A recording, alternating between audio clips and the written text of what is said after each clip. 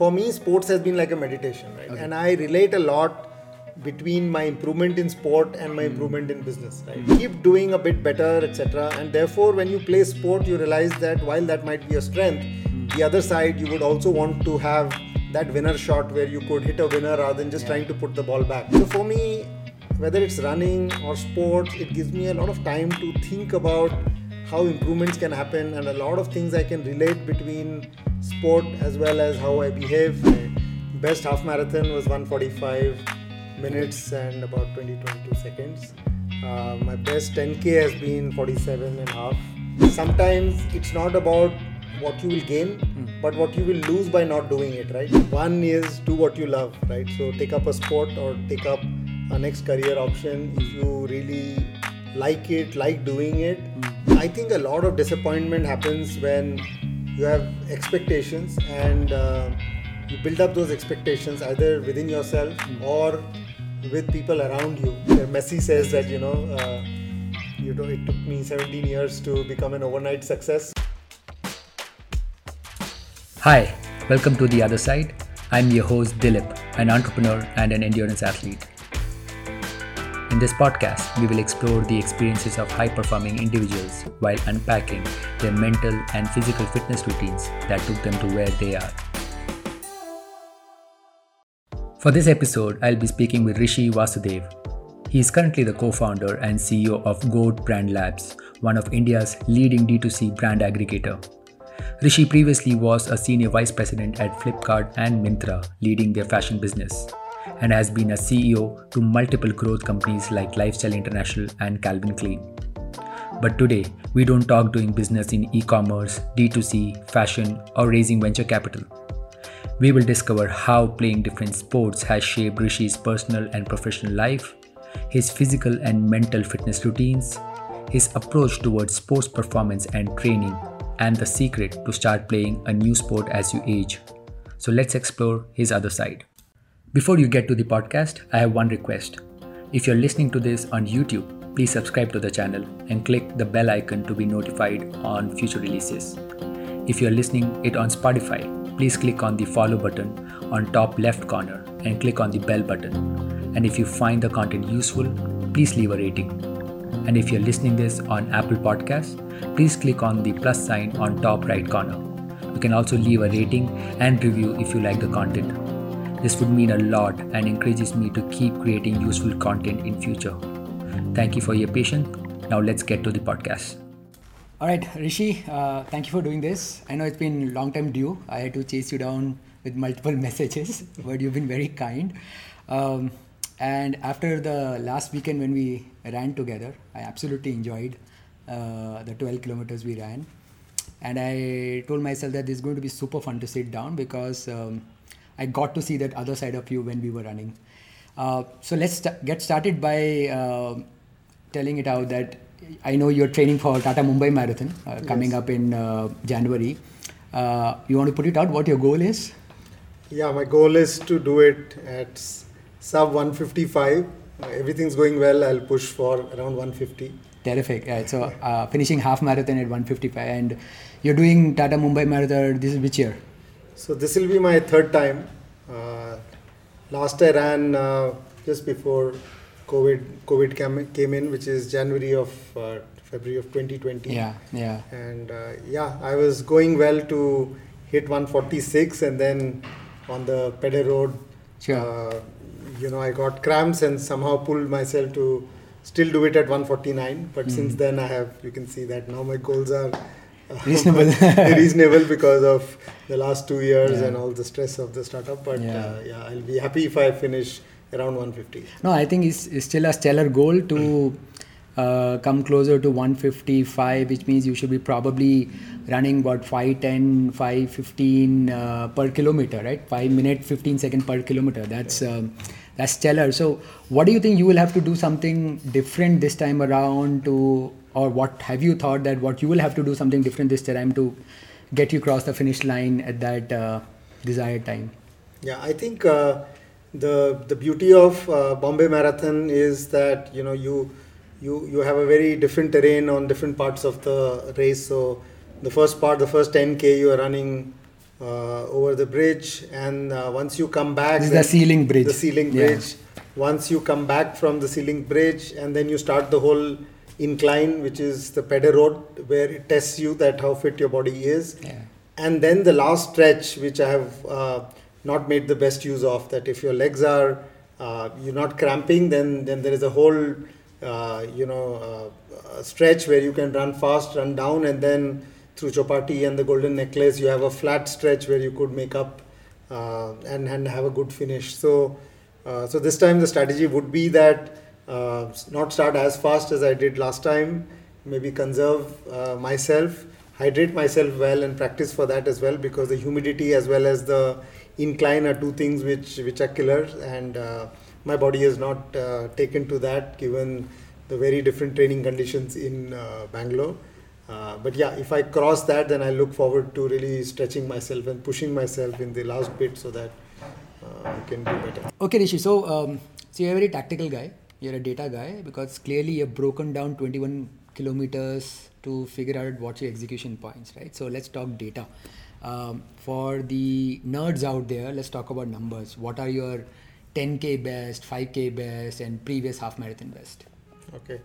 So let me give you, my running career has just been about 4 years. So I started running in 2018, end of 2017, but 2018 is when I started.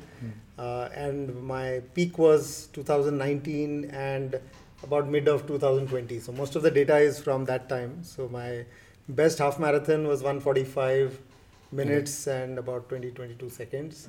My best 10K has been 47 and a half. My best 5K has been 22 minutes, 22 seconds. Wow. So yes, these are some.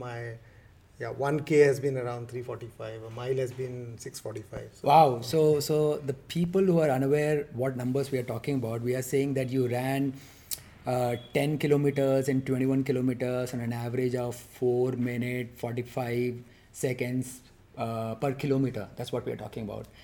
And you did all of that at an ideal age when people are actually going and playing golf. And they won't dare think of running, and we'll get to that. Talk about your running career. You started 2018. What made you choose running? What was the kind of choice which led you to say that, chalo, let's start running now? Yeah. So again, going back a few years before running, I was not a very fit guy. While I loved playing sport, but initial years of your career, and when you are in your 20s and 30s, you believe that everything's fine, your health is good, you will play on the weekend and get fit, and that's when it hits you when you go for your first overall health checkup, and then you realize that whether it is diabetes or cholesterol, and all of these things start coming up on your chart. So around when I was about 34, which is 2007, I said, let me start take up one sport at a time and get, pick up some efficiency in that, because in school, while I used to play a lot, I was good in a few sports, but I was never an athlete. But first I took up played squash for about 3-4 years. Post that I took up tennis and played tennis for 3-4 years. And we were in Mussoorie on a holiday. My wife had signed up for, there was a Mussoorie half marathon. There was 5K, 10K, so she had signed up for 5K. So she dragged me along, and I said, okay, I can run 5K. I had not registered, but there was I didn't get an entry in 5K, but there's somebody who was missing 10K, so they gave me that person's bib. And I had to really struggle to complete that 10K. It was Mussoorie. This Mussoorie elevation. Yes. I walked, ran, and somehow completed in 1 hour, 6 minutes or something. But after that, I was not feeling good about it, saying, that I'm not healthy or I'm not fit if I can't run 10K, whatever the terrain may be. So in 2018, I read somewhere that Zuckerberg had taken this goal of running 500 miles in a year. So I took a New Year resolution. Let me try and run 500 kilometers this year. Okay. Right. I ran for a couple of months, and I started getting pain in my knee. Okay. And I got paranoid because I love playing sport. And I was like, if something happens to my knees, there's no movement. There's no movement, and that's the end of any sport. I would probably just be swimming or playing chess. So I stopped for a month in March. And then again read up more, and I saw the people who were running like thousands of kilometers and nothing had happened. So later I realized that, as you keep running, different parts of the body tell you they're not strong enough, and pain is just the way to express that. So then by about August, I had completed my 500 and I just increased the goal to 800. I finished the year close to 1,000 kilometers because I realized that I was going well, and I kept increasing my goal. That chart is still on my cupboard. So that's one thing you should be proud that you beat Zuckerberg for that. But what I also realized that, as you run more, the parts in your body, different parts get used when you are running. The parts which are not strong enough, they start to pain.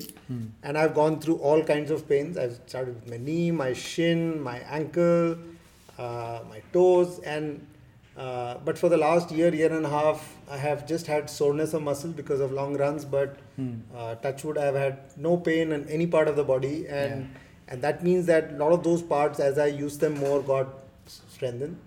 So the year, so towards the end of the year, I thought, let me run a half marathon and see how I can, how good I am, or how much can I run. And so I ran the Bangalore half marathon, not knowing whether I would, because those runs that I'm talking about were 10K runs on the treadmill. I was just running for distance. So I went for the Bangalore half marathon. One of my cousins, who's a very good runner, Sid, so he said, I'll pace you. So I had no clue whether I'll finish at 2 or 2:30 or 2:45 or below 2. This is 2 hours 45 minutes. 2 hours 45 minutes. We are talking and about. A lot of people said if you do below 2, it's like a great goal, because many people have been running for years and not been able to beat that barrier. And I was, in 2008, I was 45, 46 years old, right? 45 years old. So I ended up at 156, and I said, wow. So this is something totally unexpected. But maybe the stamina was because I have been playing sports. So post that, I did the Mumbai Marathon in January of 2019, and I got cramps. That was the first time I was experiencing Bombay Marathon. I got cramps, and I said, I need to get coaching, training. So I signed up with a coach T, and so 2 years then I trained with him. And then startup happened, and then the second wave of COVID and startups. So around 2021, well, I've kept running in these past 2 years, but my timings have declined and my lifestyle has changed.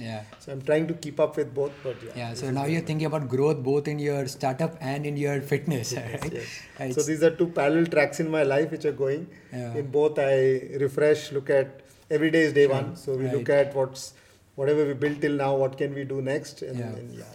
When you were talking about soreness, I just remember that I read somewhere that if you're an endurance athlete, the second partner you every night go to the bed is your soreness. You can't get rid of it, right? As endurance athletes, you have to accept it. You will always have the soreness till the time you train. It's like your stress. If you do not have enough things to stress about, you feel you are not doing enough. So running is also like that. That if you don't have soreness, then you feel guilty that you have not done enough miles or enough kilometers in that week. So what's your? So I'm just curious. There's a lot to unpack. The fact that you're an entrepreneur, early stages of startup. What's a typical routine like? I mean, day routine. How do you wind up your day? What's your routine like? So most of my exercise and running gets done in the morning. So therefore, the day starts a little late in terms of work. So office starts at around 10, and I've consciously not tried starting at 8:30 or 9 because I want that morning hours to me to be able to do my exercise. So you're very particular that's blocked out for your fitness. So 10 o'clock is when office starts and work starts because there's no time in the morning to even catch up on mails or calls or anything. So till 10 it's either the exercise or the travel to office. And then once it starts at 10, then it goes on. Then there is no end time in a way. So, but most days I leave office by around 8:30 and I'm home at 9:30. 9:30. Okay. So that's the time. And then there are calls that you make after that. So then it can go on till 10:30, 11, even 11:30 in the night. So sometimes it's calls or it's sometimes the things that you're working on. So yeah, it finishes a little late, and then the struggle becomes that you have to again get up in the morning, and then so when I was not so stressed with the startup, I used to doze off at 10:30 because the stress of the morning run would make you go back and recover. Just but the good part through all of this has been that because of the exercise, despite the stress, I've been sleeping well. So I've been able to get 7.5 hours of sleep. And a lot of people say that a lot of people get unwell because of stress. And I'm told that it's not stress, it is lack of sleep. So if you're sleeping well, then it's one major tick box in terms of being healthy. So because of the stress and the soreness of the exercise and a hard day, I think I've been sleeping well, but it sometimes stretches to 11:30. So this morning time which you have blocked out for your fitness, is it something like a non-negotiable thing that come what may you would have to get done, or you're like flexible key because it might happen, life happens. I mean, you might have a last moment call, meetings, or you're very particular that I won't get anything distracted during that time. How does it work? So I have kept a minimum of 3 runs in a month. So 3 runs in a week, 3 runs in a week. Ideally, it should be 4. So if there is a long day and late evening, sometimes I can move the Tuesday run to a Wednesday. Sometimes it gets piled up towards the end, while it's not advisable to run back to back. While I know you run every day, but I don't know how you do that. But I've tried not to do more than 2 runs consecutively. So therefore, by Wednesday, I know that I have to do my first run at least on Thursday, then 5-day break, and Saturday, Sunday I can make up. And Sundays are usually free. So Sunday is where my morning is blocked. My family knows that even if you have to go out for lunch, it has to be planned early because I would be going for that long run for 2-3 hours. So that way, yes, the morning is non-negotiable, but the only thing that fights it is sleep. So if I am sleeping late, then you end up getting up late, and then if you have to reach office at 10, then you don't have enough time to complete the routine. So that way, but broadly, yes, I have been able to maintain that in spite of COVID, or in fact, when COVID started and people were really paranoid, I would get up at 4:30 before it was daylight, and before people could see me, because you can't run with the mask. So before anybody could step out, I would finish my run. And I remember one day I was slightly late, and as I was finishing my run, the sun came out and somebody was on the top of their on the balcony and said they panicked why is somebody outside, etc.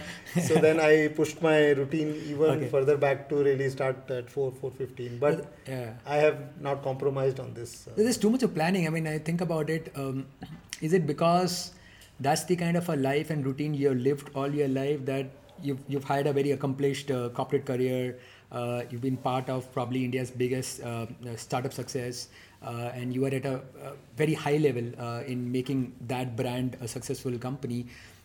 So does it come naturally to you that sort of planning which you have gone through as a rigor in your corporate professional life, and therefore you've been able to implement that and manage? I don't know if work-life balance is a thing, but is that the reason, or is it like, or is it natural? Like, I mean, because there's too much of planning, right? I mean, like you said, the fact that if you have a tight and a busy day on Tuesday and you cannot run the next day, you have the flexibility to move. A lot of people don't have the judgment to say that you should not run.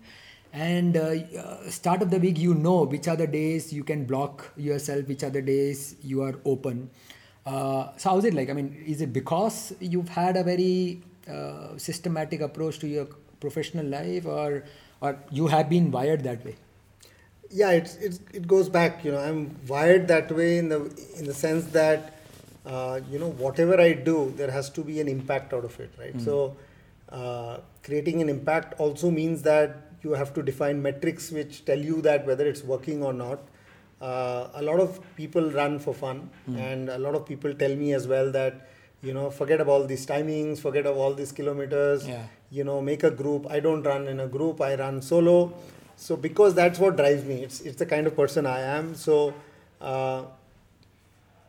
identifying things that will improve. Again, I don't expect miracles in the short term.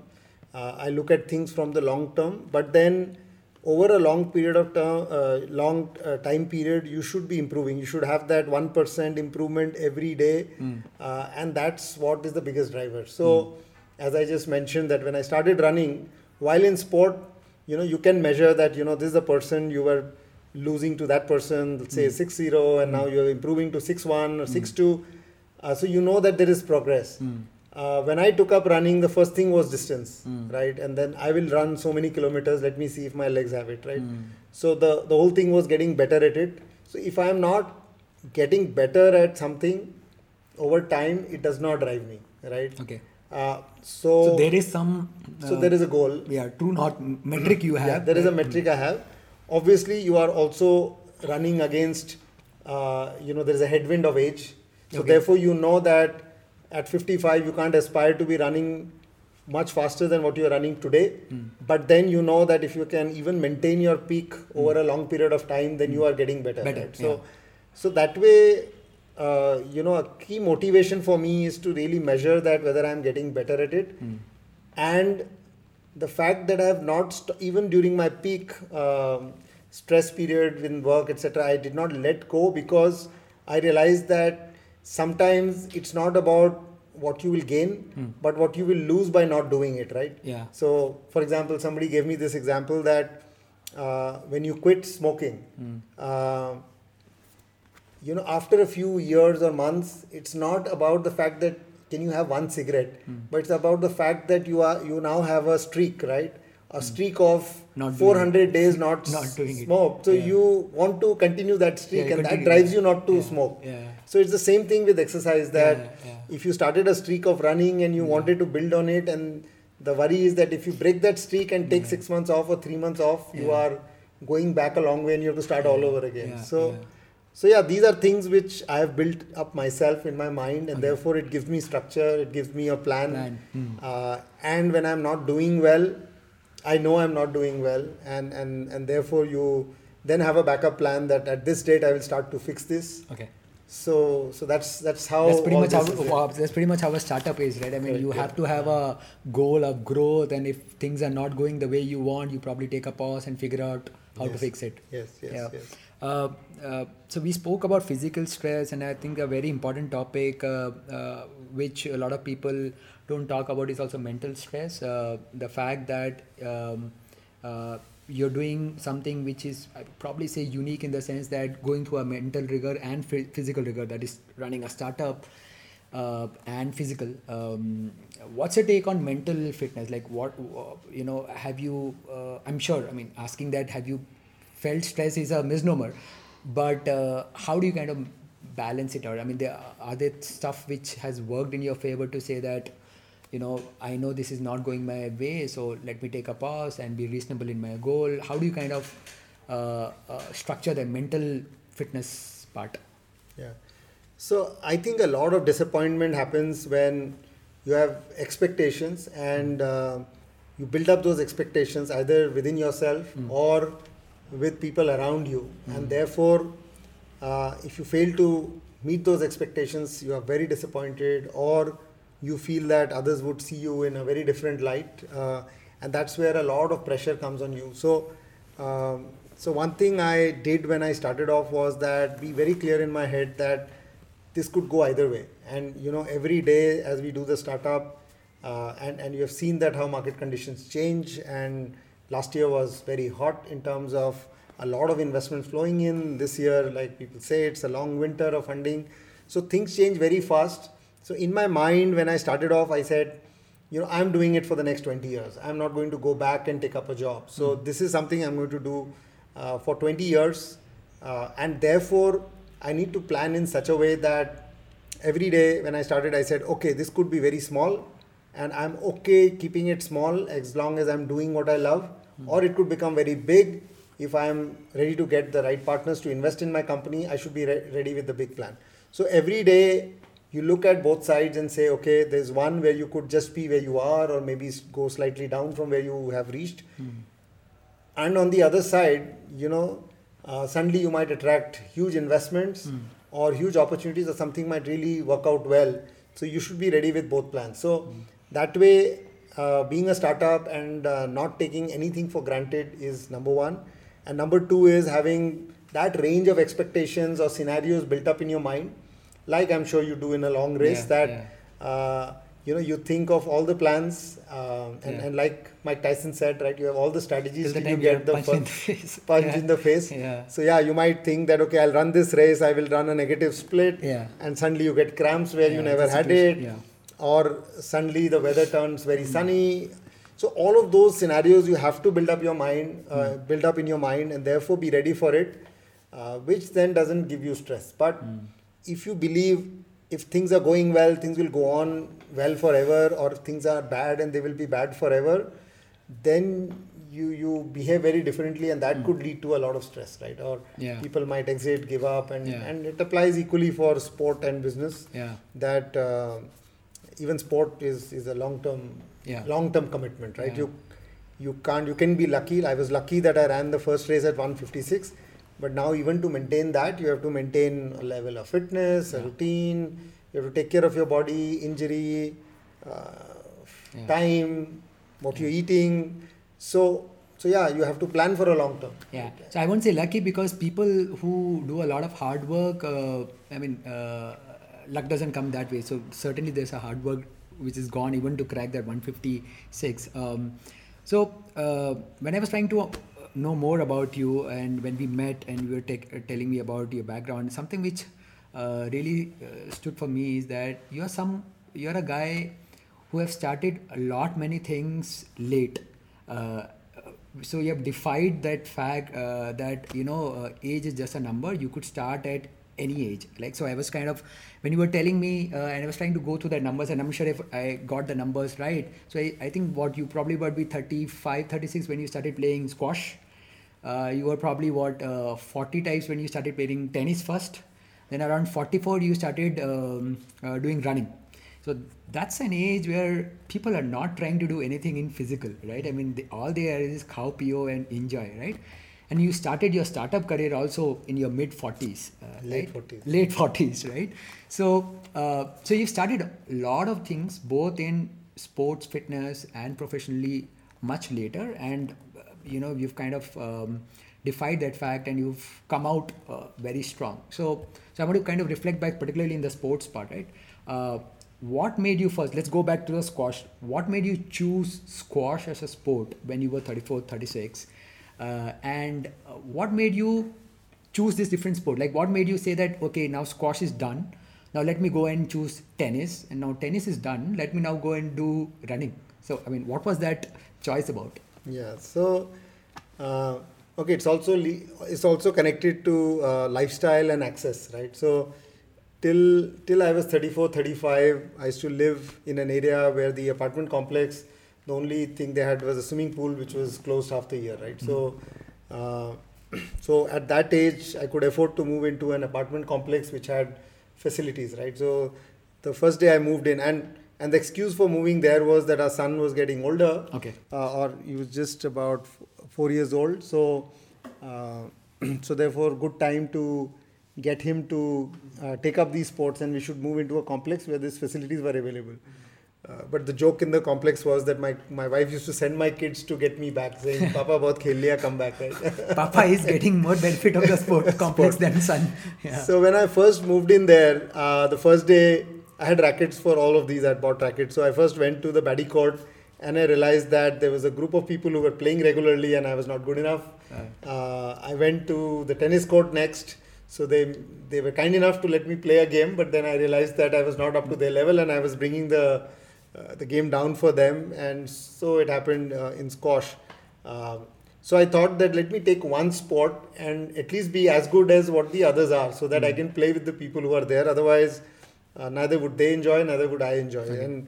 And you had no background of playing squash or anything in the past? I had played probably 5-10 games. Tennis I had played in school for a year, 2 years. But I used to play squash like I play tennis, right? Hard smashing serve and all of that, right? But beyond that, nothing. So I said, okay, let me go down to zero. So I was lucky that I Googled, and this lady who was earlier the national champion, and she had just had a baby, and she was looking to coach and she was kind enough to agree to coach me, Mekhla. And so I said, okay, let me learn from the best. So every morning she used to come to our complex, and then we would play for an hour. And then any free time I would go to the court, and I'll keep hitting the backends, keep doing the drills, which are so important in squash. And the whole motive was to keep getting better at squash. There was a Bangalore ladder. I started playing in that. At some point, I was 26, 27 on that ladder. Bangalore circuit? Yeah, Bangalore circuit. Okay. And there was also this ladder they used to divide the first 64 people into 8 groups. Okay. And then you would have those tournaments, etc. So I had played those.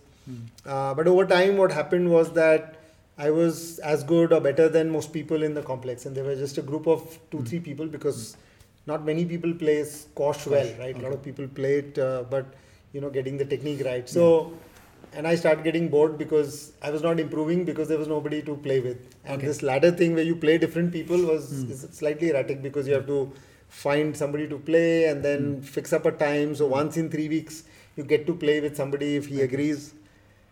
So then I said, okay, I'm not getting much better at it. It's stagnating. So let me move on and play tennis. Right? Because there was a larger group of tennis players there. So you were getting better. You had to move on to another sport because you didn't find that much good competition to play around. Yeah, I was not getting the kick of. Wow, but you were getting better. I was getting slightly better, but I was playing the same guy, so I couldn't even measure whether I was getting better. So I said, okay, let me move on to a new sport.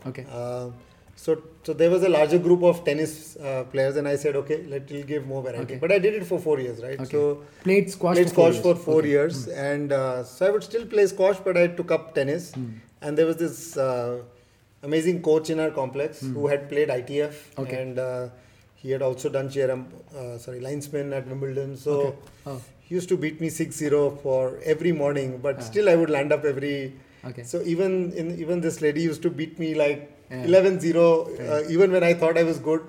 And I used to say, it's like the Chinese proverb, right? That you eat a frog and your day can only get better. And you tell people that every morning you go, you could get beaten. And then, so I moved on to another sport. So tennis, it used to be dark in the morning, and that's the time it was available. So under floodlights, I think 5:30 to 6:30, thrice or 4 times in a week, I would play with the coach for an hour singles, then play doubles with the team. And it was a good group, and and I enjoyed that sport. And then I moved away from that complex into the place I live currently.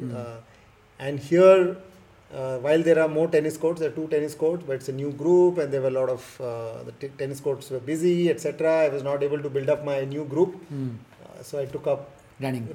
And I told you about that whole marathon thing. The Missouri trip and how it started. So that was the same time. Right. So all this process, moving from squash to tennis to running.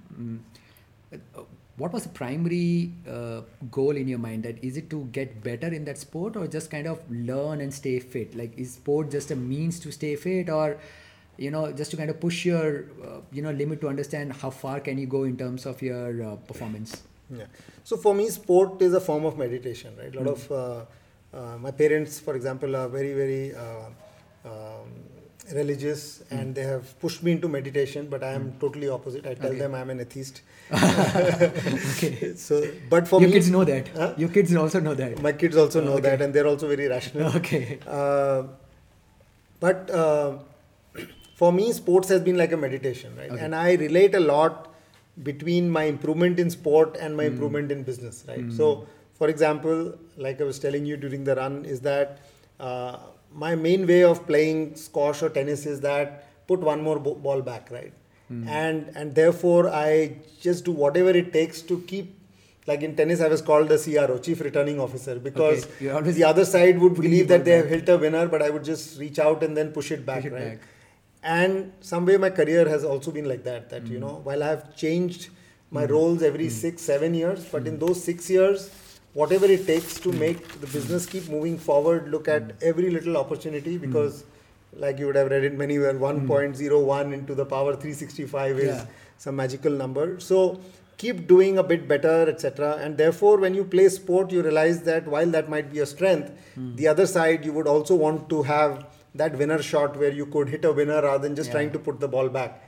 And therefore you question that when you are in an office situation, are you just letting the situation linger or taking bold decisions where you can step up, and therefore how do you behave in those situations? So for me, whether it's running or sports, it gives me a lot of time to think about how improvements can happen, and a lot of things I can relate between sport as well as how I behave at work or in personal life. And therefore, while fitness is a large part of it, like I said, I've been diabetic for many years, and therefore I need to do some activity so that I don't become dependent on insulin or things like that. But the larger benefit is that it's not just to get those many calories out or so those many miles in. It's also to see how you can keep improving. And how do you use that.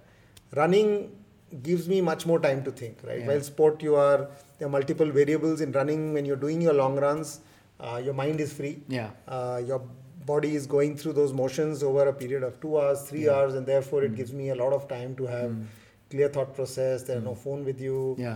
You're not distracted by another meditative. It's very meditative, and I've found many answers while I've been either in the shower or while I've been running. Oh, wow. So most of your big ideas come either when you are on the run or you are in the shower. The third place is in the aircraft. So when I'm flying and my phone is not working, I don't download movies. I always have my diary and my pen handy, and I just write a lot of notes about it. I mean, it's funny that, I don't know if you still know, I found a Quora post where someone had asked how long it takes to, learn squash. And you went and answered that, saying that I started playing squash at the age of 35. I hired a coach. You kind of distilled your process. And I was like, wow, this guy knows what it takes to kind of ace something, and he's so serious that he went to Quora and telling someone else that this is how you could also do, right? So essentially you're open sourcing what worked for you, right? Something common which I kind of sense across all your pattern is getting coached, and we were talking about it when we were running, and I don't know if you know, there's this very famous surgeon in the US called Atul Gawande, and he has this fabulous TED talk about the importance of coaching. Like, I mean, he goes down. I would recommend anyone listening and watching to kind of give it a watch. He goes outside that how he got his professor in the operation theater to kind of observe how he does the surgery, so that he can go back and improve it. So essentially emphasizing on the fact how coaching is important, right? Or how getting a coach is important. And this famous line which he said that, you don't know what it takes to be great till the time you hire a coach, essentially, right? So in your process of getting that coach, do you think that that investment or the decision that finding a coach is important? And have you seen any parallels in your work stemming out from that sports? Because you've always hired a coach, right? And in today's world, you have access to everything on internet, right? So you can go and learn on YouTube or anywhere how to pick anything, and you can learn that. So importance of coaching, importance of coach, and how do you make your decision of choosing that coach? Like, what goes in your mind that what makes me decide this is the guy I should hire as a coach? So a lot of us always live in denial, right? Because we have made this image that we know it all, and being vulnerable will show that, maybe we are faking it or we were not right there. But it's very important in the process of getting better at anything to realize that on certain things you could be better or you could do better, right? So when we talked about sport a lot, sports is still easier because it's okay to go and tell somebody, oh, I have never played golf, I want to play golf, so can you be my coach, right? But what about an area which you have been doing, right? And you suddenly say, I need coaching in this thing where everybody feels that, oh, you're supposed to be good at it. Why do you need a coach, right? You should have cracked this. You should know better, right? So when I started my startup, which was the major move from what I had done in the past, right? So one big thing was that take assignments where there are certain things where there is a common thread, and there are certain things you know nothing about, nothing at all, right? Now, I am known as a person who is well versed with fashion, right? But not many people know or realize that I have no fashion background, right? So I am an electronics engineer. I did my MBA. I could have been in mutual funds, or I could have been in telecom, or I could have been in fashion. And these were three options available when I joined the Aditya Birla Group. But as I took up new assignments, so I ensured that I kept one thing continuous, which was that I was building depth in fashion, and therefore I did not leave that industry, because I believed the more I went deeper, I would become more an expert in this area. However, you had to change your line so that you were getting a new flavor. And every time I changed the line, there were many things that I had to learn, and a lot of things I was not sure about, and there were high chances of failure. And that's how I believe I were able to push myself into believing I could do more, right? So let me talk about two of those. One was when I was well entrenched in the fashion industry, having worked in Madura Garment, then in Arvind, then CEO of Calvin Klien. And I said, I know this, right? It's something which, most of the answers I know. How do I push myself to do something which is very different? And online was opening up. And that's when I joined Flipkart. Now, Flipkart was full of very, very bright guys who were looking at every industry, every problem for a very first principles. And people who came with a lot of experience were not very successful in Flipkart, right? Sure. Because they were disrupting. Yeah. And you didn't want people to come in and say, oh, this is done in this way, so build it this way, right? Because the experience becomes a liability for them. Yes, right. And for me, therefore, the important thing was not to come upfront and tell them all I knew about fashion, but first to understand what these kids were doing, right? And I had this amazing bunch of young people who were like, talking very, very different language, very data oriented, very tech driven, product thinking. And therefore, to have the humility to work with them was what got me forward. First, let me understand what these guys are doing, and then let me start building it with the experience that I have had. And therefore, those 6 years in Flipkart were amazing, because first I had to unlearn a lot of things, I had to learn a lot of things, and then I had to start building the layer of my knowledge of the fashion industry to say, okay, you need to build brands, but how do you build brands for an online kind of environment? You have looked at brands from a premium lens, but here you are looking at a consumer base, digital first approach, digital first, tier 2, tier 3 town, for whom 300, 500 rupee matters a lot. How do you build for them? So therefore, it was a huge learning exercise where some of your colleagues become your coach. Right? Okay. And then when I did my startup... And these are young guys, essentially. Young guys just out of college, but they know a lot of things which you don't know, right? So, and then the third time was when I started my startup. Now I read somewhere where, I think Naval said that a lot of people are not able to do 0 to 1. Big corporations or senior executives are not able to do 0 to 1 because they never go to 0, right? They say I am going to 0, but then they start with somewhere in between, because they say these things I know. When I started up, I had no clue on fundraising, right? Okay. How do you fundraise? How do you reach out? How do you create a deck, right? So, and then you start finding people who you are comfortable with. You can ask for help. You can tell them that, I know nothing about this area. And so therefore, one of my person who stays in our neighborhood and a good friend, so I reached out to him saying, I have no clue about fundraising. I don't know what kind of decks to be made. How do you pitch an idea? Do you just go and talk about everything? Or do you present in a certain way? And then he coached me, right? So we used to take these long walks, talk about the idea, see how it could be productized, whether being 300 million in 3 years was good enough, or being 100 million in 3 years was good enough. Were you sounding too practical or too ambitious? Those are a lot of things that you had to really get to. And then I actually went through live presentation sessions with some VCs who were not looking at this sector, just to ensure that I get feedback on how was my presentation coming across, whether it was covering all the things. And while a lot of people might think that Rishi just walked out of Flipkart and there were people waiting to write a check and therefore it was a cakewalk, it's not that. Anybody writing a check, would want to do his due diligence. So that was actual coaching. And then the kind of people we have hired in the team, a lot of youngsters, and while they are learning things from me, I'm learning things from them, and therefore that's how I'm getting coached all the time. So did this, because you started playing squash, tennis, running, and then you did the startup, I don't know, I mean, is it because at that time also you were vulnerable to say that, look, I don't know this sport, so I will rather go and find a coach and learn and then get it better, and therefore, you know, that kind of established this truth that, okay, if you need to get better, you need to get coached, right? Or you were always in this mindset back from the young days that, no, you know, this is how it is. If you want to learn something, you want to find a coach. So that success, like you reached us at a point in squash and tennis that you were really good amongst your competition, right? So did that establish this fact that coaching is important, you know, or it was the other way around, that you always believed in coaching?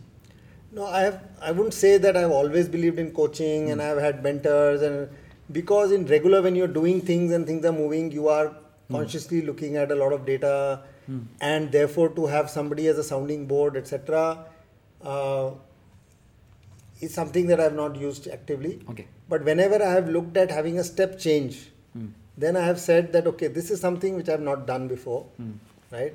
There's one that I can read up a little bit and believe that I have enough knowledge, or let me go to zero and then say, okay, if we were to get the best guys to help me do it, Sure. how would I do it, Yeah. right?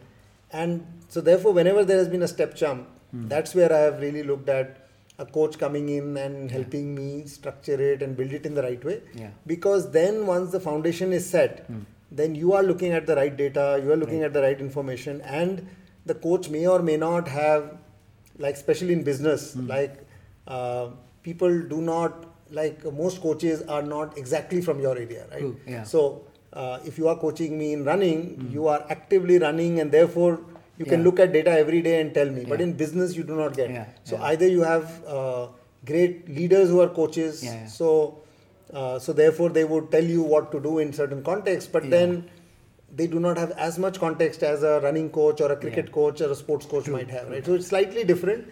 And therefore you could talk about general themes, but you cannot really go and discuss every day with them saying, oh, today I faced this problem, or this metric is going up, going down, what should I do? So therefore it's slightly different. And and it's so true that, I mean, it just reminds me that till this recent times, the most sought after coach, he's no more, I think he passed away just a couple of years back, in Silicon Valley, who used to be a coach to every executive in Silicon Valley, from the top guys in Google, the CEO to Google to Twitter, to everyone.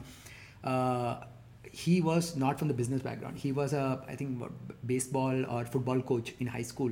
Forgetting his name, Bob or something, and there's a book written I'll link in the show notes, and that basically tells the same value. I mean, you're not coming from that field of business, but you're coaching business executives, right? And that mindset of how that gentleman coached the team in the sport kind of transferred into like what it takes to kind of create high performing individuals. So you're a data driven guy. It's fairly kind of established now, right? So do you use any technology intervention essentially to kind of track your own health, your own fitness? I mean, any parameters you're looking at to say that, am I staying healthy? Any wearables? What's your kind of tech stack looking in terms of your fitness? So I have a Garmin watch, and I'm on Strava, and I have bought a heart rate monitor recently so that I get better heart rate data. So some of the things that I actively look at, what is my VO2 max score, which had gone up to 55. Now it's down to 48 because it's come back to 49, 50. But so this is your VO2 max number. So I would like that to be around 53, 55. So it also says that you have the heart of a 15-year-old, 20-year-old. Top 15% of your age and 20-year-old. So that's one metric I look at. I look at my resting heart rate, which is currently at 54, 55, but a year and a half back at my peak, it was at 48, 49. So I'm trying to get that down. So these are two main things. And then apart from that, obviously, I'm also trying to bring down my heart rate while running slow. I've been not running as slow as I should be. So my easy runs, my heart rate should be below 40, but they go up to 150. So that is something I need to bring it down.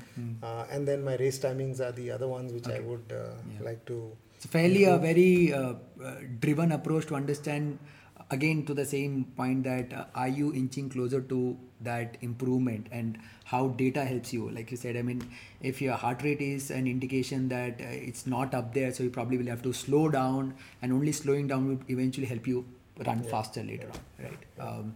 So in between, let's say, squash, tennis and running, if you have to pick one sport and say you want to, let's say that sport you want to challenge someone out, like let's say a startup founder, right? You want to challenge that, that founder, male, female, to say that I can challenge you in that sport. Which sport that would be?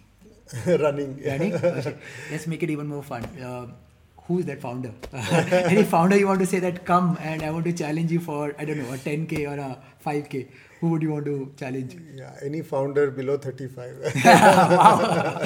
So you pick your competition even tough, right? You want to call out a name? Like I used to tell my son that, I got him into running. I said, if you beat me before over a 10K before I turn 50, then that will be an achievement, right? So you have a founder in your mind you want to kind of challenge, to say that come, I want to challenge you for a 10K. Do you have any name? No, nothing. Like no that. one. Yeah, okay. Yeah. Who do you think is the fittest founder in your network? Again, male, female, anyone in your network you see that person is fit? So most people I know are not in the founder community, but in the business community, because this founder thing has just been Sujit is quite fit. Who's Udaan Sujit founder. is from Udaan. Oh, is it? Yeah. Okay, nice. Okay. So I remember when I was at my peak in squash and he was starting off in squash, so I used to beat him very easily. Okay. Then when I moved to APR, I had given up squash for this, so we were like, but he's gotten better and healthier, and he's quite fit, and he plays squash quite well now, and he beats me easily now. But so either Sujit has to take up running now, or you'll have to go back to squash right now to compete with him. Improve my squash skills. Yeah. But some people like Rajiv Mehta is quite fit. Rajiv is very fit. He's heavy into running.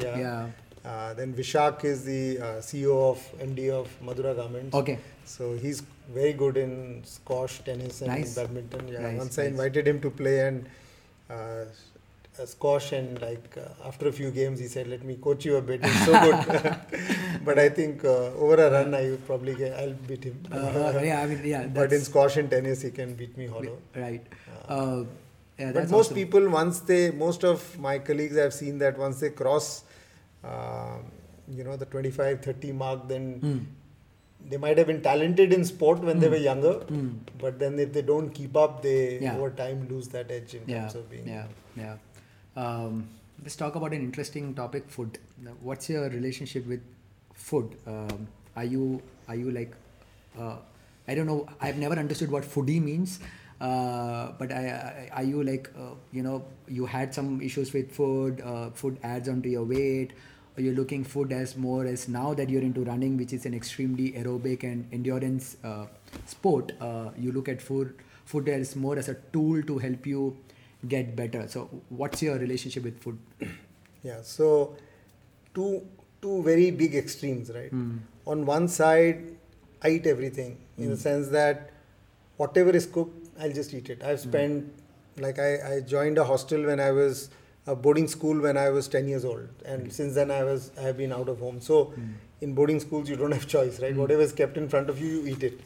So I have never ever complained about what's been cooked. So it's like X, Y or Z, I'll just eat it. And even if somebody in the house comments that this is tasty or not tasty, I don't even realize. So your wife should be very happy. You're not a very picky guy. I'm not at all a picky guy. Whatever is cooked, I'll just eat it. Eat it. Okay. That's one part of me. The other part of me is that if we are eating out, right, or if we are traveling, I would like eating to be an experience. Okay. So I would research and look for the most authentic restaurants.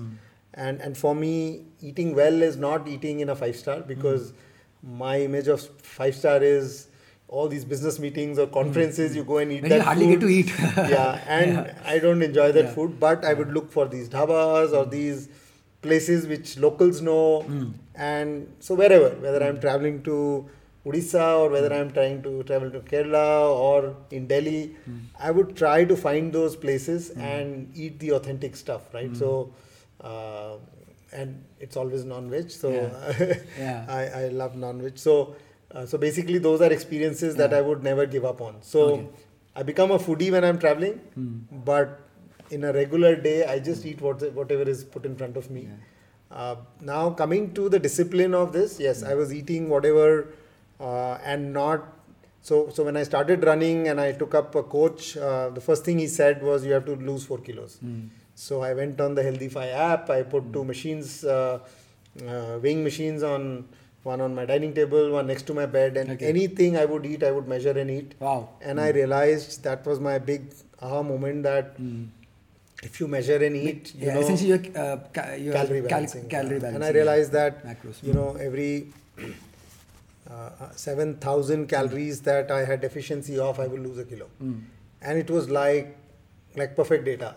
So every day I was, my metabolism plus my exercises, I was like 27 and 2800 and I was eating 2000 and I was losing 700 deficit of calories. So every 10 days I was losing a kilo. So wasn't that intimidating that you got to calculate everything what comes your way and then say that, you know, So I was eating whatever I was eating. The only difference was I was watching.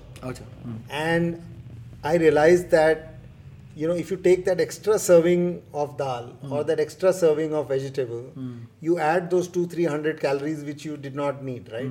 Or if you had that half chapati extra, it would just spoil the chart. So if you took what you need in one go and just finished that, you were perfectly okay.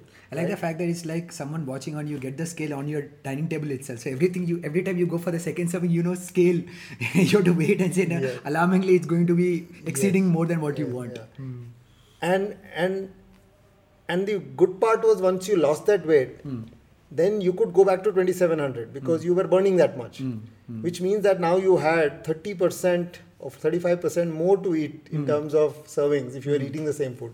Second was replacement, right? That if you went to a restaurant and you had a choice of eating idli or dosa, and in your mind you would say that, okay, a dosa is so much and a idli is so much, so you would probably have half a dosa and have 2 idlis rather than one idli and a full dosa.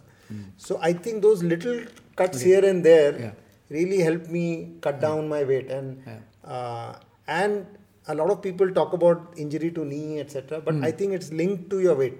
So if you are carrying 2-3 kilos extra over 20 kilometers, 25 kilometers, you are putting that much more pressure on your knee. It's not linked to the road or it's not linked to the kilometers you run, but your weight itself, right? So I realized that being conscious of what you eat, eating more often, and then eating a couple of hours, 3 hours before you sleep, are little adjustments which are not, it's just being conscious about it, right? Otherwise, if you're not conscious about eating, you make these mistakes, but then the difference between eating 1 hour early versus 1 hour late. Now, if I reach home at 8:30, one is I can relax and eat after an hour, or I can eat the moment I reach home and then relax. Makes a huge difference because then that much time you get to digest before you sleep. So these are small adjustments that I started to notice when it was linked to my sport. And those are things which also make. So these are ancillary aspects because now you picked up a sport which is helping you in your fitness, but also making you push your limit for performance, and then you realize this ancillary aspect also is complementing it. So you can't get this wrong. Like it's weird, but I have seen people around my apartment complex that they will go out for a run and then come back, go to a bakery, get an egg puff and get a Pepsi. And I just couldn't understand why they would do that, because you just went out for a run and now you're coming back and getting those extra carbs and Pepsi, I mean, which doesn't make sense. So they're thinking, I earned something, so therefore I deserve to eat this. It's the other way around. Because you did something good, now you need to eat something to replenish it so that you can go back, recover and come back better the next day, right? So, and that I believe came to you only because you were in that path of fitness and sport, and then you realize food therefore is going to complement it. It becomes a whole ecosystem, right? It's like business, right? If you are doing one thing, like if you are working in a big company, then you have a role. Many things are getting done on their own, and you never notice it, right? Like fundraise. Your companies somebody's doing fundraise, money is available, you present a budget, money appears, or money disappears or whatever, but you are told. when you're doing your startup, you realize those are things I have to take care of, right? And therefore, the things that are important start to become very different. And then you have to go down deep and study and solve that, right? So that's how, as you expand or go deeper into the thing that you're doing, or the sport you're doing, or the business you're doing, and you start noticing the cause and effect, then you start taking care of a lot more things or putting them in order. Otherwise, you will keep blaming that, oh, I'm trying a lot, but things are not moving forward. But it may not just be the miles that you're putting in, it might be linked to many other things that should have been done better. So you've been a fashion guy all your life, right? I mean, by fashion in the sense you spent your professional career in the fashion. Does your wife think that you're fashionable? My wife is definitely more fashionable than me. But does your wife think that you are fashionable? I should have asked her, but do you think she thinks that you are fashionable? So she definitely thinks I know fashion well, right? And I've always dressed up well. It's not that I've dressed up out of the world or very differently just to show I'm fashionable, but I'm always dressed up well. Even if I'm going for a run, or even if I'm wearing something for going to sleep, I ensure that it's matched, coordinated, it's looking good, and it's not like shabby or just pick up anything, etc. But I'm not overboard in terms of being fashionable that way. But I have my own style and. So post this, we should ask her and get her to come on the camera to say whether she thinks you're fashionable or not. A lot of time when we are looking at fashion brands to acquire, the first thing I do is I ask her that, what do you think about this brand? So most brands she is already aware of. Otherwise, she'll check them out on Instagram and say, this is nice, this is not nice. And so cool. So we'll validate that. We'll ask her to say that, do you think Rishi is fashionable? And then kind of compare whether that's true or not. So, difficult to compete with a woman on that. But for most men, wherever I've worked, yes, obviously. You're fashionable. And you spend most of your career in menswear. And you spend most of your career in menswear. There's been a lot of women at work. So who do you think is the most fashionable person, let's say in the startup space? Since you've spent last few years in startups, who do you think is the most fashionable? Someone who comes to your mind anyway. Mukesh Bansal comes. Mukesh Bansal. Mukesh Bansal is. I think about it. I also think because he always come, decked up and full crisp. He doesn't go overboard, but he has he has this whole style. He's very lean, and I think he's also gets up early morning to do his weights, etc. But he's quite Mukesh. stylish. Cool. Let's dial into your entrepreneurial journey. GOAT brands, right? So GOAT, everyone knows, what it stands for. I would love you to double click on it. And did that name and brand come to you because of this background in sports, and you've been playing a lot of that sports, or what made you kind of say that, okay, this is what I want to go for? Like, why that name GOAT? Okay. So like every process, I sat down with my kids and I said, okay, let's look for a good name. So he said, you have a lot of brands on the name of fruits, vegetables, apple, orange, mango, everything is there. And then you have animals. So we said, okay, let's start that way. So we put down all the names of this, and then suddenly when we were putting down animals, GOAT came across. And the first thing that struck me was greatest of all time, because it's a very common term used in sport. You constantly have debates about Nadal versus Federer or Ronaldo versus Messi, and therefore we said, okay, GOAT. And then we said, how does it connect with what we do? And we said, okay, we are trying to aggregate, we are trying to get good brands, good founders, so we're trying to get all the greats together to build something which is the greatest of all time. So again, another thing which matched. The third was goat as an animal is wise. We didn't want to take an old goat with a goatee, and so we wanted a young goat, and therefore you would notice that it's a young goat, and that therefore became the brief that a wise animal which can climb mountains, and GOAT stands for the greatest of all time, and also and the sporting connect. So you would see in our office that we have I could see a lot of all the icons, and their quotations, like the one I like most is the one where Messi says that it took me 17 years to become an overnight success. So so I also relate to that, saying that You know, if I'm doing a startup, it took many years of learning many things to suddenly say, oh, you got lucky, or you are similarly in running that you have to do. Yeah. And I'm sure you've gone through many hours of running, and then you hit your BQ timing. So yeah, it's all about getting the greatest people together to build something new and something which is better than what has been created before. Terrific. I mean, because if it was just another business that we were creating, it would not be fun. Sure. Yeah. I mean, that you almost gave a recipe of what it takes to be a goat in life. Like, I mean, just being there. I don't want to. I mean, I know I'll put you on a spot. But who is your goat in tennis? Stefan Edberg. Oh wow! I don't know if your team members would like you to say that. A lot of Federer and Nadal fans I know. might come back. But it's like first love. So I grew up watching Yeah. Becker and Edberg, and I always used to love Edberg's flair. Okay. So while he won many Wimbledons and also won Australian. Yeah. But he had a style, you know. Of course. So tennis. I asked tennis because serve and volley. Tennis was your sport. In running, who's your goat? Kipchoge. Yeah. I mean, it's so weird that there's no comparison, right? I mean, he's just stands out.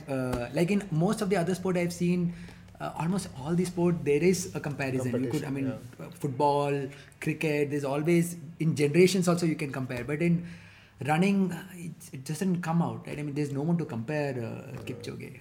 Brilliant. So in your team at GOAT, I think most of the team members, if not till now, at least if they are watching and listening, they probably know I've got a fit boss. This guy runs most of the weekdays and over the weekends he's running. So is there this culture in the team that because my boss is fit, so I have to also do some activities. I also have to show up and I have to run.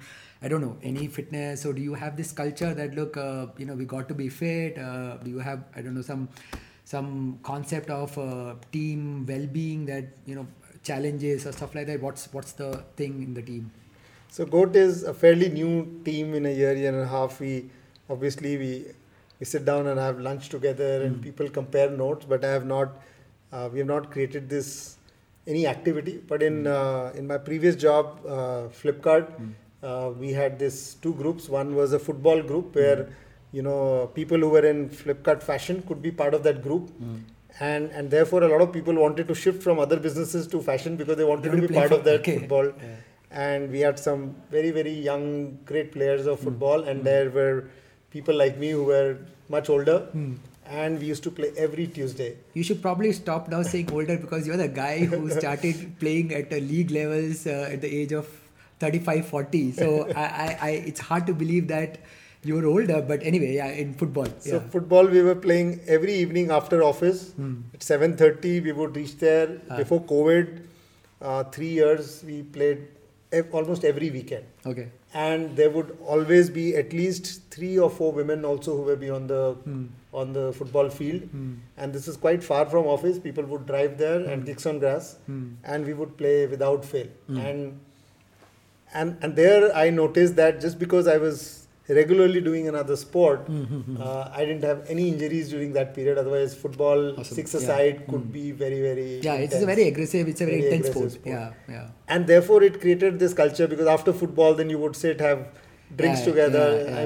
Not the hard drinks, but you'll have a juice together, etc. Catch up. So it was a good camaraderie in the team. But with running, the challenge is that I also created a running group, and I would tell people that come to Agra Lake and we would run. People in the initial weeks came in, but then they would say, oh, the boss is running away, and we are like huffing and puffing. So then slowly, I don't know if I don't know if Flipkart guys, they're watching and listening, if they were a better runner, so they had this fear that if I overtake Rishi, it's very hard for me to come back and sit with him, because I might be a better runner. But I'm sure they were better runners. But no one showed up. So let's say you were always a better runner. But it's very difficult to do a team sport in running. Of course. But once in a while we go out and play cricket, etc. But there's no group activity. But we would like to start it. We would like to start this challenge of everyone clocking a certain some activity milestone, where everyone can participate. There has to be more inclusive. Football that way is much more inclusive. Many more people play it. But something like step challenge, etc. We would like to start. So people team in the GOAT team, if you guys watching, listening, Rishi wants to make you guys move. So pick up any sport, pick up any activity, and let's see in, I don't know, maybe 6 months, year time, you guys should be there amongst all the other competitions. And next time when we said, Rishi should say that, okay, I was talking to Nitin Kamath from Zero the other day. So even though they play as a team, multiple sports, he said, I'm not very confident still about my team's ability, but in any particular sport. So I hope that GOAT as a team has a sporting culture, and you guys are out there competing. Okay, so what's your you spoke about a lot about the idea of this conversation when we sat down was to essentially unpack the other side of you, right? I was absolutely surprised and great when we met first time. Like, there's so much to unpack about you, and like you started off saying that when you're on the other side, you think that when you see someone on LinkedIn or on social media, you say this person would be this, you have this visual image, right? Only when you meet, you realize, oh no, this person is so much beyond that, right? So there's always the other side, and that was the reason I was very keen to sit down and have this conversation with you. So since we talk about LinkedIn and social media, reminds me, what's your social media protocol like? Are you like you go there to get these signals, what's happening in the world, or you're going there with a particular intent of engaging with people? Are you very frequent, or you just post and you just don't think about it? I know for sure, you're there on Strava, but Strava is mostly when you do a run, it gets synced. But beyond that realm of social media, what's your protocol like? Yeah, so not much on Facebook. Instagram, I check out a lot of the brands are on Instagram. Your job makes you do that now. But I don't post that often. Maybe once or twice in the year I post some pictures. Must be about your running? Do you post your running? Not so much. It's more about family. So Diwali time, just put up pictures. So friends, family, they know how things are progressing. Twitter, I get all my news from Twitter, and I get all the bashing of different sides on Twitter, but I don't post so much. I'm not very active. Where I'm active is LinkedIn. So on LinkedIn, I'm liking posts, I'm posting sometimes, and LinkedIn has been quite useful also in attracting talent. Attracting people, etc. So that's where a lot of people reach out. A lot of people we have hired reached out to me on LinkedIn, or I reached out to people for help on LinkedIn. Could have been through a connect, or could have been just a cold message. So that's one where I have. So essentially, you're on need basis, right? You're not like you're always there scrolling. No. LinkedIn clearly. I listen more and talk less on social media. Social media, that's a very good approach. Yeah. So listening reminds me. Any? Are you into podcasts? Is there any frequent podcasts or something? No, I don't. Okay. It's more reading and. Okay. So considering that now you are a fit guy, sports guy, and I know that you do a little bit of angel investments also. So call out for requests for startups, right? If you had to invest in startups, and let's say in health and fitness space, is there any particular area you think that this lacks innovation, or this could be an area where if this kind of product comes, this would definitely attract, let's say, your check? So is there any particular area you've been thinking for a while that no one has started up in this space, specifically in health and wellness? Something comes to your mind? I think one thing that I've realized is that there are many areas which are very important, but nobody gives a complete package, right? In the sense that nobody solves it completely for you. So for example, nutrition, for example, right? So there are various proteins, but there are a lot of questions people have about that, or so I think. But again, what happens is that so many people are in so many different parts of the whole journey that that you have to really see how big that market is. Right. Otherwise, what happens is you start to relate to what you need, and therefore realize that not many people. It has to be more like Saffola, where it's not for the heart patients, but anybody who could be a heart patient, which means all of us, right? So one of the startups I invested in is Florio, where they are, and this was one of the realizations I had when I went to a doctor and he said, do you have multigrain atta? And my wife and I said, yeah, we have multigrain. And then he said, which one? And he says, one of those brands in the market. He said, have you even read the content? Because most of them have 3-5% other grains and call it multigrain, right? Yeah, true. Whereas multigrain should be, he says, at least what you can do is get 4 different. So Florio is trying to do that. Okay. Like you can create your own atta, or they have. Oh, it's a personalized version. You go and tell what composition you want and they'll create it. Wow. Create it. Or they have ready 10 different. And the beauty is that a large part of your food is atta. Sure, yeah. Right? Yeah. I mean, so therefore, if you take care of that, you are taking care of 40% of what goes into your body. Right? Yeah. So that's where food or what you intake could be one large area. Apart from that is data technology, which again is area difficult to get in because there are large brands who have much higher data, etc. And then the third is clothing, footwear, where there's always an opportunity to create a more Indian or more Indianized brand. But those are broad areas where I've thought, but not come across too many different people coming forward and saying in health fitness we are. Yeah, so I'm sure let this be a bait for people if they're watching and listening. If you're into supplements, if you can create something which is very personalized, and I totally agree with you that you go out in any of those commerce websites or even those health supplement websites and you say whey protein, there are probably nothing less than 20 options of whey protein, and you have no idea which one you should choose and why you should choose that, right? So there is absolutely a great need of being coming out with some personalization marker to say that, okay, if you are here, this is what you need, and these are things what you should probably don't need. And I often get confused, even after being in the space for so much of time. I'm often confused that I just need a simple whey protein, and when I search for a whey protein, I have 500 options and I have no idea which one I should choose for, right? And if you think of it, the LTV is so high. Absolutely. Because once you start getting onto it, it's a recurring thing. Yes, it's a recurring thing, and therefore, while people are all looking at how many customers they can get, correct. But here you could have a customer for life. Absolutely, right? It's a subscription business. Yes, it's a subscription business, and you could keep having those check-ins and figure out. Right. It's like medicine you take. So if I'm taking a pill for X ailment, then once the doctor subscribes you, then you are blindly taking the same thing. You are not applying your money. That is why all the diabetes makers and all make so much of money because you're hooked to that, right? Yes. Yeah. So for startups who are doing anything personalization in supplements, doing anything data-driven approach in making consumers healthy and fit, anything in nutrition, if you're building something, message Rishi. He might be interested to write a check. Awesome. So you are health geek. You have a ton of variables with you. What's the recent splurge or indulgence you did? You bought something in terms of something on your health and fitness. Anything recently you bought which you thought it's indulgence but it's worth?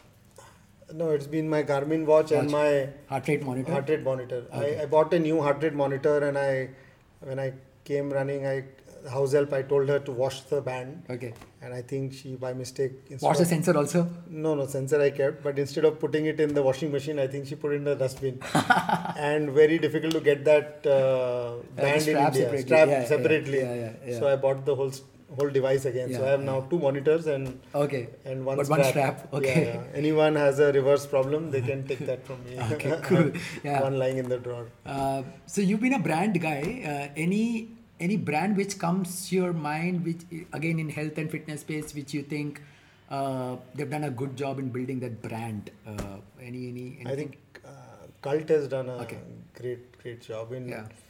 So it's almost like what they've taken an industry where gyms are seen as boring, and these muscular people with a lot of smell and this.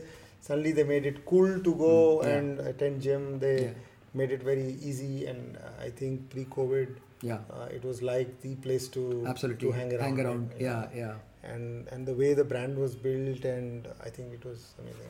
Brilliant. Yeah, I don't want to give an example of Nike or Apple. Yeah, I mean, those are known examples, ones. everyone. Yeah, known ones. But this Sure, is right sure, here in sure. Kormangla. Yeah, sorry, yeah. right here in HSR. And Bangalore brand, Indian brand. And built by Mukesh. Yeah. And Ankit was part of it as well. So these are yeah. people I have worked with. So Sure, very sure. happy to see that. Talk about family. So you have a daughter and a son, right? So when the kids see their dad going out every day for a run, on the weekend when it's time about catching up and having a brunch, you're doing a long run, what is their take? Like, are they coming up and saying, hey dad, we rarely see you now? Or is it you see there is an upside impact that they also started getting serious about health and fitness? So have you seen any impact on them because of who and what you do in terms of health? Yeah, so a large part of why I'm able to devote so much time is that two things. One is the family is very supportive. Second is from very early they got used to my routine, right? So I remember in early days I would carry a big bag and I would play squash, then I play a little bit of tennis and then play some cricket and people would say, how do you, and then it would be like 9 to about 12, 1 on every Sunday, and people would say, how do you get so much time? I said I started playing from 7 to 1 and therefore when I moved to 9 to 1 it was like, okay, you made some compromise. Right?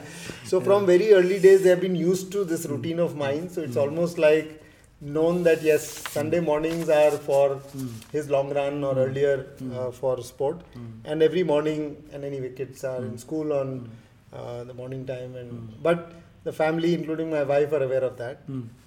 My son, when he was growing up, he had not really grown tall at that time, about 3 years back, and he was gaining a little bit of weight. So I put a condition that, and that if you want to play video games, you'll have to run. Okay. So I kind of forced him that for every 10K you run, you will get 1 hour of video games. So some kind of pact we did. Wow. A gamification and there. So he now says that many of those runs he actually walked. But what happened for him was that age, he started running and he also started gaining height. Okay. And if you see his pictures, that in 1 year, it's like chalk and cheese, right? So the guy just transformed. So from a shorter guy who had a lot of chubby cheeks, he was suddenly emerged into a lean. He's much taller than me and he's very lean. Wow. And now he's driven himself, right? Wow. So he goes to the gym whenever he feels like, he goes for a run or cycling, etc. So now I don't have to push him. I think you posted some picture somewhere. He also ran with you. Was it some race or something? Yes. No, so he wanted to do the 5K and that was the time when I ran that Delhi marathon. 1 week before was the Bangalore marathon. So I couldn't do both marathons. So I ran with him 5K. And I told him what time you want to run. He said, I want to run in 27K. Wow. 27 minutes. So I paced him for 27 minutes and he was very happy to achieve that time. Brilliant. But yeah, after he got onto that journey, then I stopped pushing him. Right. But there is an inward impact that because they see you doing this with a busy professional life what you've got, they also realize that they also have to move. So it comes naturally that because parent is doing and therefore I should also go and do that. Nice. And this I ask for a selfish interest because I recently became a parent. What has parenting taught you about yourself which you didn't know was something about you which you didn't know, and because of being a parent you found out that that's a trait? Yeah, a lot more responsibility. While I have mostly been busy at work and my wife jokes that she's a single parent, she has to take care of all of their requirements on weekdays and weekends. But then you realize that if you have a busy career, you are actively into sport, then there is a time that you have to take out, and there are some compromises as well, but then how you fit it all in is one challenge.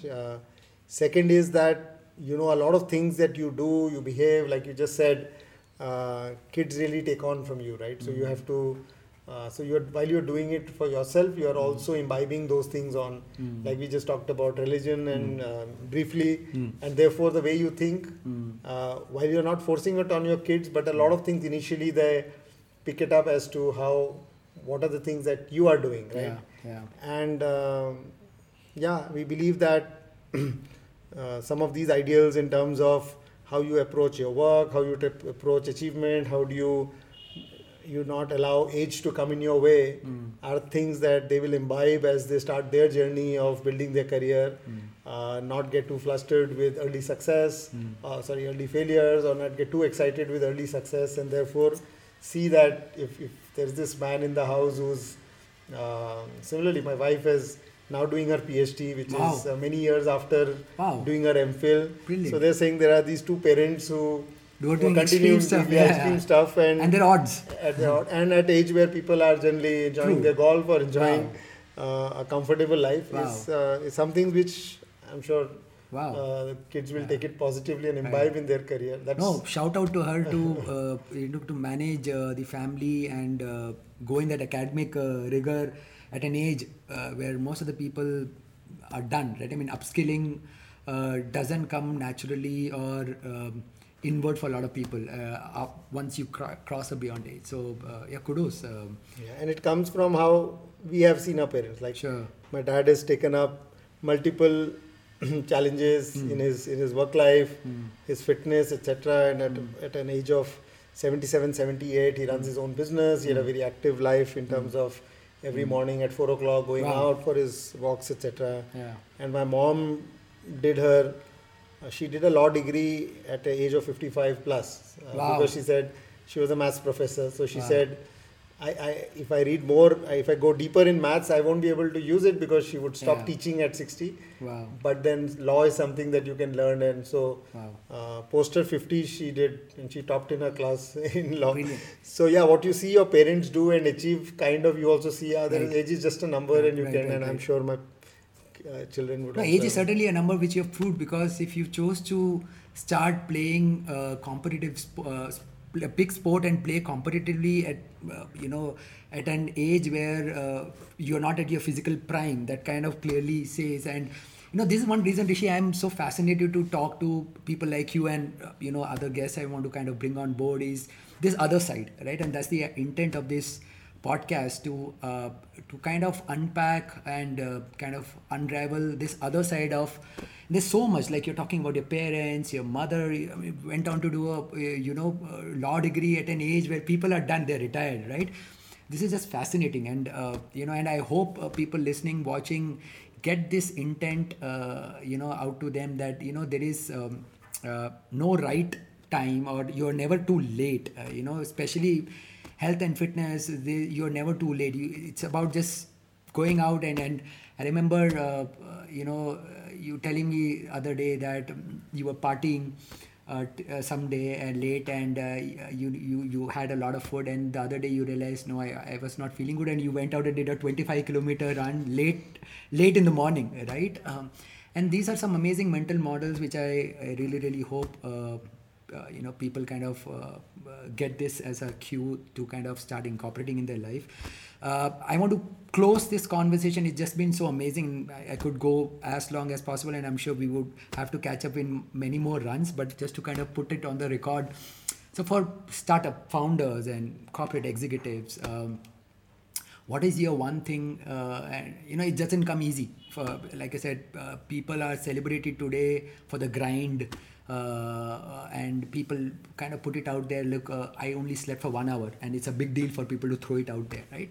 So all these people who just want to go and make a move, the first thing, let's say today I want to get out and start thinking about my health. What is that you have to tell them that, hey, this is what probably you should think to kind of just get moving? It could be anything. What is that they should, how can they just get started? Yeah, so I was at a conference yesterday and met a lot of the industry CEOs there, and a lot of people were talking about my running, but they were also asking me about startups. So I'll say a few things which I believe work for both, right? So one is do what you love, right? So take up a sport or take up a next career option if you really like it, like doing it. Otherwise, just because somebody else has been successful at it, if you don't enjoy it and if you don't really believe in it, you may start it, but then after some time, and same with sport, you say, okay, my neighbor is playing baddie, I'll go and play baddie. If you don't love playing baddie, or you. Second is, like somebody asked Warren Buffett that you keep investing everyone can see where you're investing. Why are they not able to follow that same strategy? He says that everyone wants to make money quickly, right? And therefore, be committed for a longer period of time, right? So if you start a business or you start a sport and you believe that success will come quickly, and therefore you will say, okay, I start playing golf and I reach this, it won't happen. So you have to commit that, okay, I'm in it for next 4-5 years, let me see where it goes, right? So therefore, if you give it time and you love it, then, and third is, you have to really commit yourself. You have to put yourself in that discomfort, and some of the commitments are get an expensive coach or get a tough coach or quit your job. If you're doing it in a side saying, okay, let me do it, let me try, if it works, I will do it, you will not. So if you don't put yourself in that position where there's no option of out, you would do it for a few days and then you will be back to your normal, because the inertia of not doing it is very, very high. So I think these 3 principles: take up something you like, plan to do it over the long period, and get committed to it either through a guide, coach, etc. It should not be that, okay, I bought an expensive pair of shoes, so now it's start running. It isn't. But commit to it, take a goal, announce it to people, or whatever, but put yourself under social pressure or economic pressure to really go up and get that goal. I think then you get on to the path, and then as you go deeper, it really keeps pushing you forward. Brilliant. Very meaningful.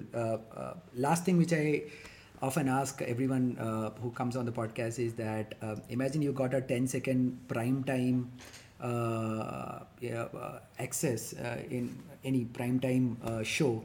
You got 10 seconds. You're not allowed to sell GOAT or any of your brands, but you have this billion people or more watching you and listening you. What do you have to tell them? You got 10 seconds. Okay. So I would like to tell them that, I have had limited talent, a lot of perseverance and a lot of drive. I think if you depend a lot on perseverance and drive to achieve something, it's possible.